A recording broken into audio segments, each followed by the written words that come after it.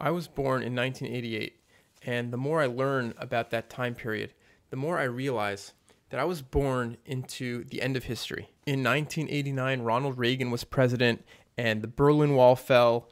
In 1991, there was the collapse of the Soviet Union, and there was a sense in America that the Western world had won, that liberal democracy, that capitalism had beat out communism, and that we were moving into like this time of like unprecedented peace and prosperity. The Vietnam War was well behind us from the 70s, and the new war that was on people's minds was the first Gulf War, which was just like this very easy, trivial victory against a tyrant, Saddam Hussein, liberating Kuwait. And around this time, in 1992, the political scientist Francis Fukuyama, he published a very influential book titled The End of History and the Last Man. And he writes in that book, quote, that humanity has reached not just the passing of a particular period of post-war history, but the end of history as such. That is the endpoint of mankind's ideological evolution and the universalization of Western liberal democracy as the final form of human government. End quote. And over the course of my life, from that optimism that I was born into, it was the air that I breathed, it was in the ether all around me, until today, a lot has changed.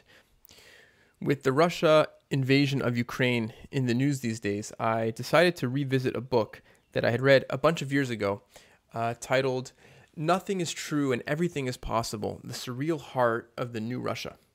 And it's a book that describes what modern Russia is like from the perspective of a Russian person who spent a lot of his life in England, who works in television, and he's in Russia working for a big broadcasting company, working on television shows. And he's just documenting what he sees in terms of the media culture, the political culture, the art culture. And so one of the things that just stands out is so jarring and striking when reading this book is the experience of corruption in this modern Russia today. Just something which thankfully we're not so familiar with in America. You know, people talk about corrupt institutions in America, corrupt politicians. In Russia, this takes on a whole new meaning. You know, the author describes living in Russia and driving in Russia, and for him as a foreigner, the importance of having his papers on him at all time. The danger of not being caught without your passport, like the thought of potentially losing his passport can induce such panic, because the possibility of getting stopped by the police, asked to see your papers, and the risk of not having that is so extreme in Russia. He talks about just driving in Russia as just being an obstacle course of corruption.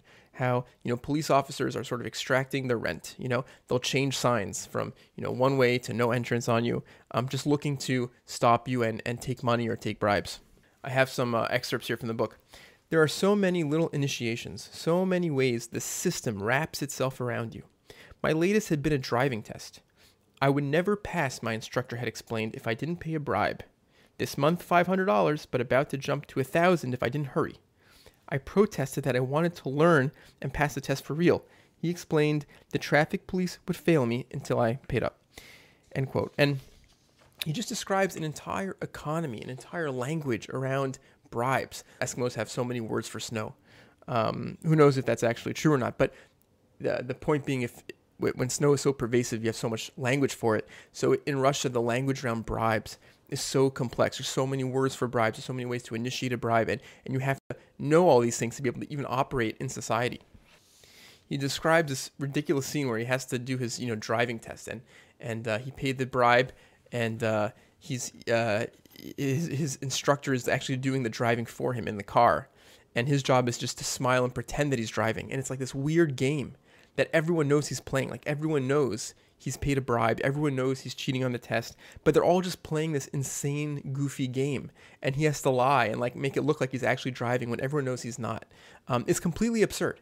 And that's the theme of the book, this surreal heart of the new Russia. When talking about the traffic, the experience of waiting in traffic, he's in a taxi at this point. He's writing, quote, "Traffic becomes the expression of the stalemate at the center of everything. On the one hand, the free market means everyone can own a car. But on the other, all the cars are in jams because of the underlying social structure. The siren-wielding black, bulletproof Mercedeses of the big, rich, and powerful are free to drive against the flow of traffic, speed through the acid sludge, driven by modern-day barons who live by different rules. The sirens are the city's status symbol, awarded like knighthoods to the most loyal bureaucrats, businessmen, and film directors. As they pass us, the driver and I both grunt, united, I sense, for a moment against a common enemy. Skipping a bit.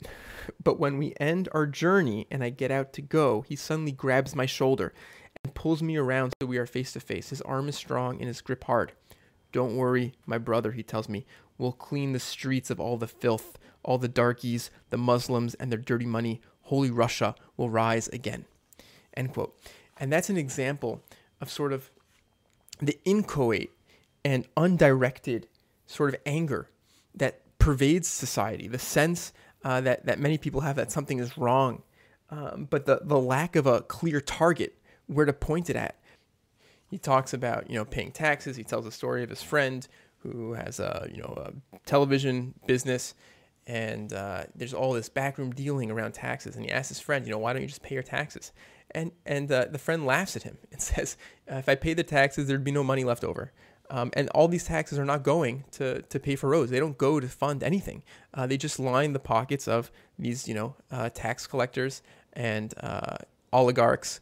Every year there's this ritual, apparently, where millions and millions of young Russian men are trying to evade the draft because there's obligatory military service.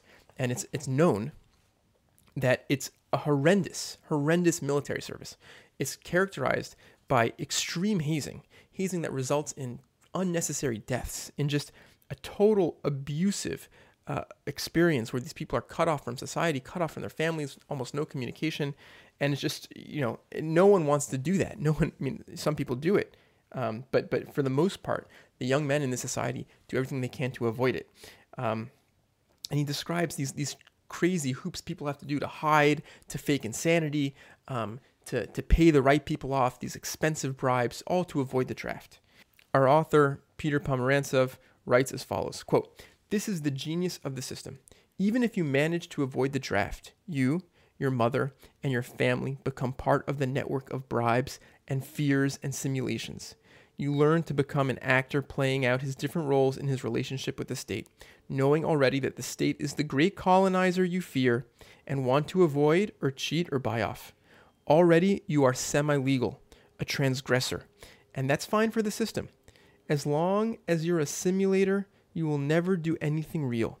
You will always look for your compromise with the state, which in turn makes you feel just the right amount of discomfort, whichever way you're hooked." And it's within this context that our author talks a lot about television and the role that television and mass media plays in society. Of course, the television is state-run. It's run by the Kremlin. And at the center of this state-run propaganda machine is, of course, the President Vladimir Putin. He writes, quote, "The first thing the president had done when he came to power in 2000 was to seize control of television. It was the television through which the Kremlin decided which politicians it would allow as its puppet opposition, what the country's history and fears and consciousness should be. And the new Kremlin won't make the same mistake the old Soviet Union did. It will never let TV become dull. The task is to synthesize Soviet control with Western entertainment, mixing show business with propaganda, ratings with authoritarianism. And at the center of the great show is the president himself, created from a no one, a gray fuzz via the power of television, so that he morphs as rapidly as a performance artist among his roles of soldier, lover, bare-chested hunter, businessman, spy, tsar, Superman. The news is the incense by which we bless Putin's actions, make him president, TV producers and political technologists like to say." End quote. And one of the just fascinating things about the society is the fact that Vladimir Putin is very popular. And the author describes Russia, modern Russia, as a country living through tremendous historical whiplash, from dictatorships to communism to real incipient sort of potential democracy to a backsliding into autocracy that exists now. And it's within this context of historical slippage and historical whiplash, a real lack of leadership exists, a real lack of ideological clarity. It's sort of like he describes it as being almost like a nation of orphans, in a way, historical orphans. And within this context, Vladimir Putin emerges as like the nation's father figure that everyone looks up to. The book deals extensively with the propaganda machine that exists in Russia. At the center of the propaganda machine is Russia Today, which is like this worldwide network of Russian propaganda, which is, very popular and has, a lot of a wide variety of journalism and shows on it. So, writing about Russia Today, quote, Julian Assange, head of WikiLeaks, had a talk show on RT. American academics who fight the world order, 9/11 conspiracy theorists, anti-globalists, and the European far right are given generous space. Skipping a bit. The channel has been nominated for an Emmy for its reporting on the Occupy movement in the United States. But the channel is not uniformly anti-hegemonic when it suits. RT shows establishment stalwarts like Larry King, who hosts his own show on the network. So the Kremlin's message reaches a much wider audience than it would on its own. The president is spliced together with Assange and Larry King. This is a new type of Kremlin propaganda, less about arguing against the West with a countermodel as in the Cold War, more about slipping inside its language to play and taunt it from inside. And then it goes on to describe the intro to Larry King. And it finally ends with this whole description with Larry King saying, I would rather ask questions to people in positions of power instead of speaking on their behalf. That's why you can find my new show, Larry King Now, right here on Russia Today. Question more. And our author writes, the little ad seems to be bundling the cliches of CNN and the BBC into a few seconds, pushing them to absurdity. There is a sense of giving two fingers to the Western media tradition. Anyone can speak your language. It's meaningless. End quote. He goes on to talk about the experience of journalists who work at Russia Today. Of course, our author, Peter, also works in TV. And he grapples on his own with the role he might be playing in propping up the Kremlin. And he says that, people, some struggle with it, some even quit on air and make a big to-do, that they're no longer going to be party to this propaganda. But for the most part, people just say, sure, Russia Today, Russia's naughty, but the West is bad too, he says. One often hears. There's this, whataboutism, the sense that everyone is corrupt, everyone is propaganda. In a section of the book that is very startling to read now, given that there's an ongoing war between Russia and Ukraine, he talks in detail about the kind of lies that are spread in Russian media. So, quote, the West, he'll say, is sponsoring anti-Russian fascists in Ukraine, and all of them are out to get Russia and take away its oil. And he goes on and on describing all these like crazy lies. And then he goes on to say that, a little while later, you do some fact checking, you find out that all the eyewitnesses that you saw on this report were totally actors. Everything was completely made up. There are no neo-Nazi, anti-Russian fascists in Ukraine. All these things. But even when you know the whole justification for the president's war is fabricated, even when you fathom that the real reason is to create a story to keep the president all powerful and help us all forget about the melting money, the lies are told so often that after a while you find yourself nodding because it's hard to get your head around the idea that they are lying quite so much and quite so brazenly. And at some level, you feel that if Austin Kino can lie so much and get away with it, doesn't that mean they have real power? The power to define what is true and what isn't? Wouldn't you do better just to nod anyway? End quote. And that to me is such like the startling revelation and theme at the heart of the book that this author is drawing out, which is that there's this point you can lie so much, you can fabricate so much that you can construct your own reality, and there's a widespread sense in society where you just have to nod along because reality is ultimately like this collective hallucinatory narrative that we can just tell ourselves. It's malleable in that way. And it becomes hard to resist that. This idea was articulated by Hannah Arendt in The Origins of Totalitarianism. Quote, in an ever-changing, incomprehensible world, the masses had reached a point where they would at the same time believe everything and nothing. think that everything was possible and that nothing was true. Mass propaganda discovered that its audience was ready at all times to believe the worst, no matter how absurd, and did not particularly object to being deceived because it held every statement to be a lie anyhow. End quote. An example of this, there's countless examples that you can see now with the war between Russia and Ukraine going on, but one that just sort of stuck out to me. So I think of Sergei Kuryakin, who's a young guy who was the 2016 World Chess Championship challenger to Magnus Carlsen, which means that in 2016 he was considered to be the second best chess player in the world.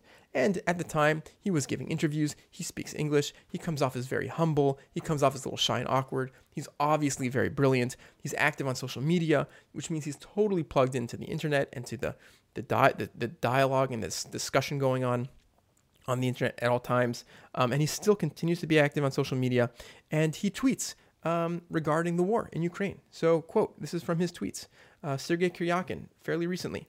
Many people ask if I regret my public support of the special operation, namely Russia's invasion of Ukraine. He says, after all, I've already lost invitations to Western tournaments and may lose an invitation to the candidates tournament. My answer is simple. I am on the side of Russia and my president. No matter what happens, I will support my country in any situation. And this, to me, is the key line, without thinking for a second. End quote. You know, someone so brilliant, so smart, so plugged into the modern world with connections all over the world, someone who's traveled the world, can turn off their brain, right? He said, without thinking for a second, I support my country, which is so depressing in a way. But it's true. It's true to human nature. It's true to human experience. It's true to the power of this kind of post-truth society. The main idea in the book, Nothing is True and Everything is Possible, is that Russia is in this like very strange situation, very strange place where it's profoundly authoritarian, but it has all the external trappings of a modern liberal democracy. And it's something that we haven't really seen before on the world stage. It's a kind of a paradox. So Peter Pomerantsev, our author, writes, quote, democracy, check. Russia is a presidential democracy with elections every 4 years. Civil society development, check. Russia has many new NGOs. Private property, check. Now, Russia does have elections, but the opposition, with its almost comical leaders, is designed and funded in such a way as to actually strengthen the Kremlin. When the beetroot-faced communists and the spitting nationalists row on TV political debating shows, the viewer is left with the feeling that compared to this lot, the president is the only sane candidate. And Russia does have non-governmental organizations, representing everyone from bikers to beekeepers, but they are often created by the Kremlin, which uses them to create a civil society that is ever loyal to it. And though Russia does officially have a free market, with mega corporations floating the record-breaking IPOs on the global stock exchanges, most of the owners are friends of the president, or else they are oligarchs, who officially pledge that everything that belongs to them is also the president's when he needs it. And this is the key line. This isn't a country in transition, but some sort of postmodern dictatorship that uses the language and institutions of democratic capitalism for authoritarian ends. End quote. And it's fascinating to read about the experience of living in the society, the psychological experience, like what it does to a person, what it does to your soul. And another place, our author talks about how the language of human rights and democracy has been totally appropriated by the Kremlin, by propaganda, that they mean nothing anymore. No one can use those terms when talking about Russian society. And he says, the rage that exists is more inchoate, hatred of cops, the army, blame it all on foreigners. He continues, some teens, the anarchists and artists, have started to gather and protest, rushing out of the metro and cutting off the roads and the main squares.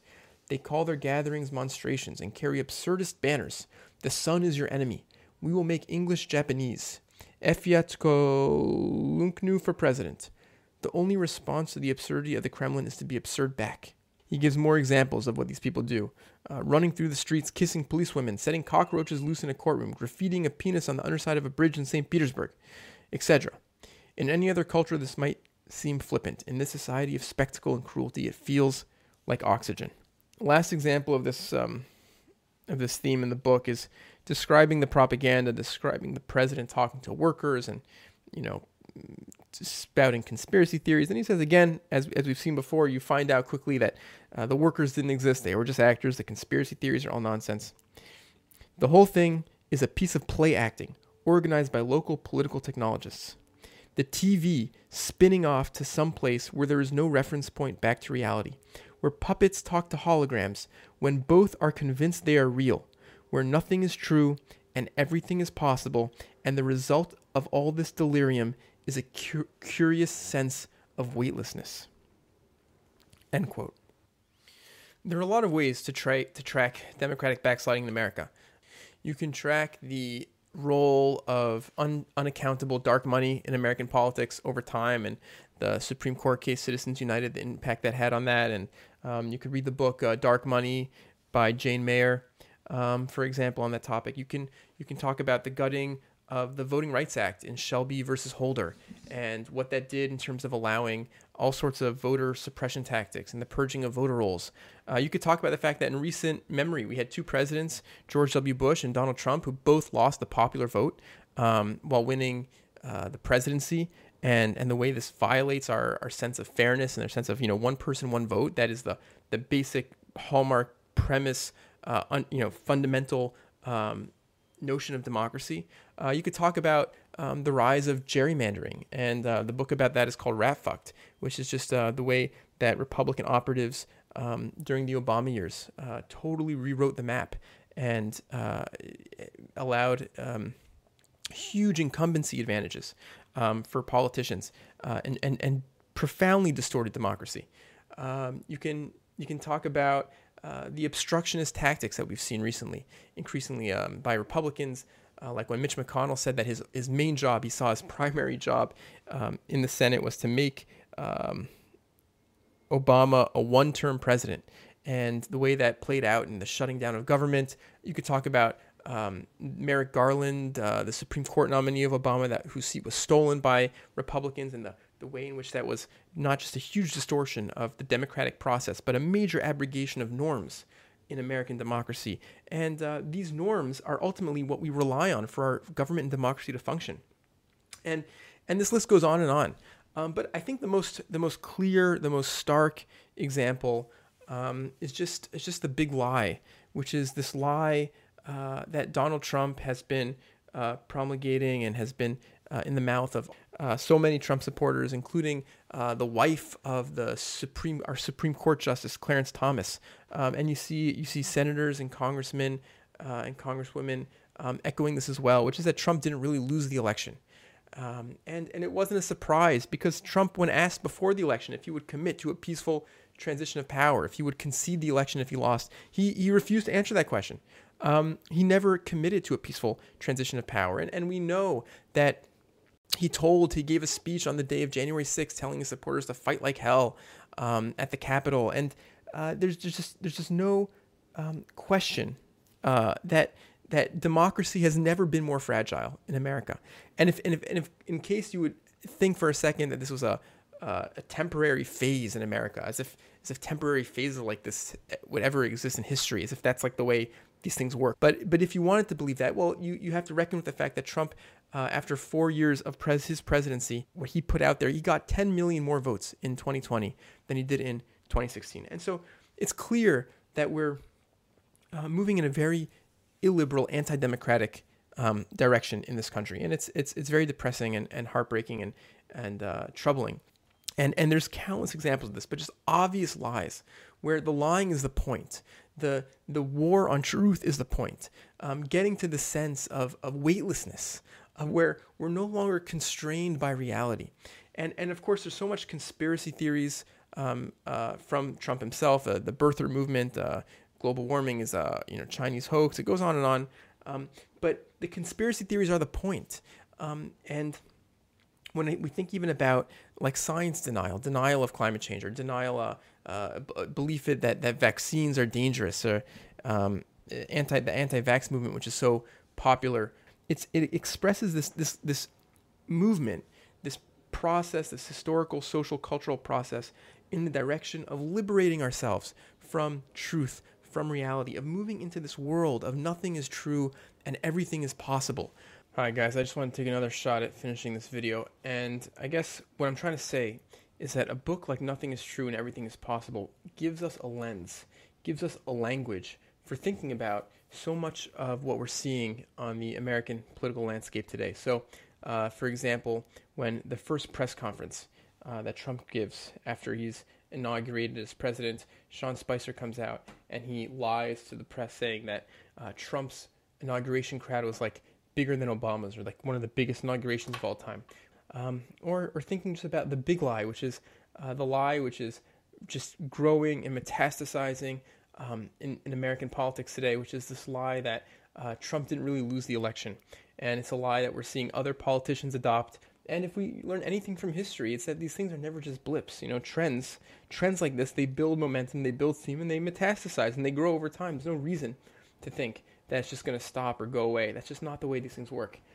When growing up, there was, again, this optimism, this sort of messianic sense that we were at the end of history. But of course, that's not the way history works. History is a pendulum, and public perceptions around democracy and winners and losers in democracy, that comes for a time, and then history is cyclical, and people change their minds about what they want to see. And I think we're in the middle of that process now.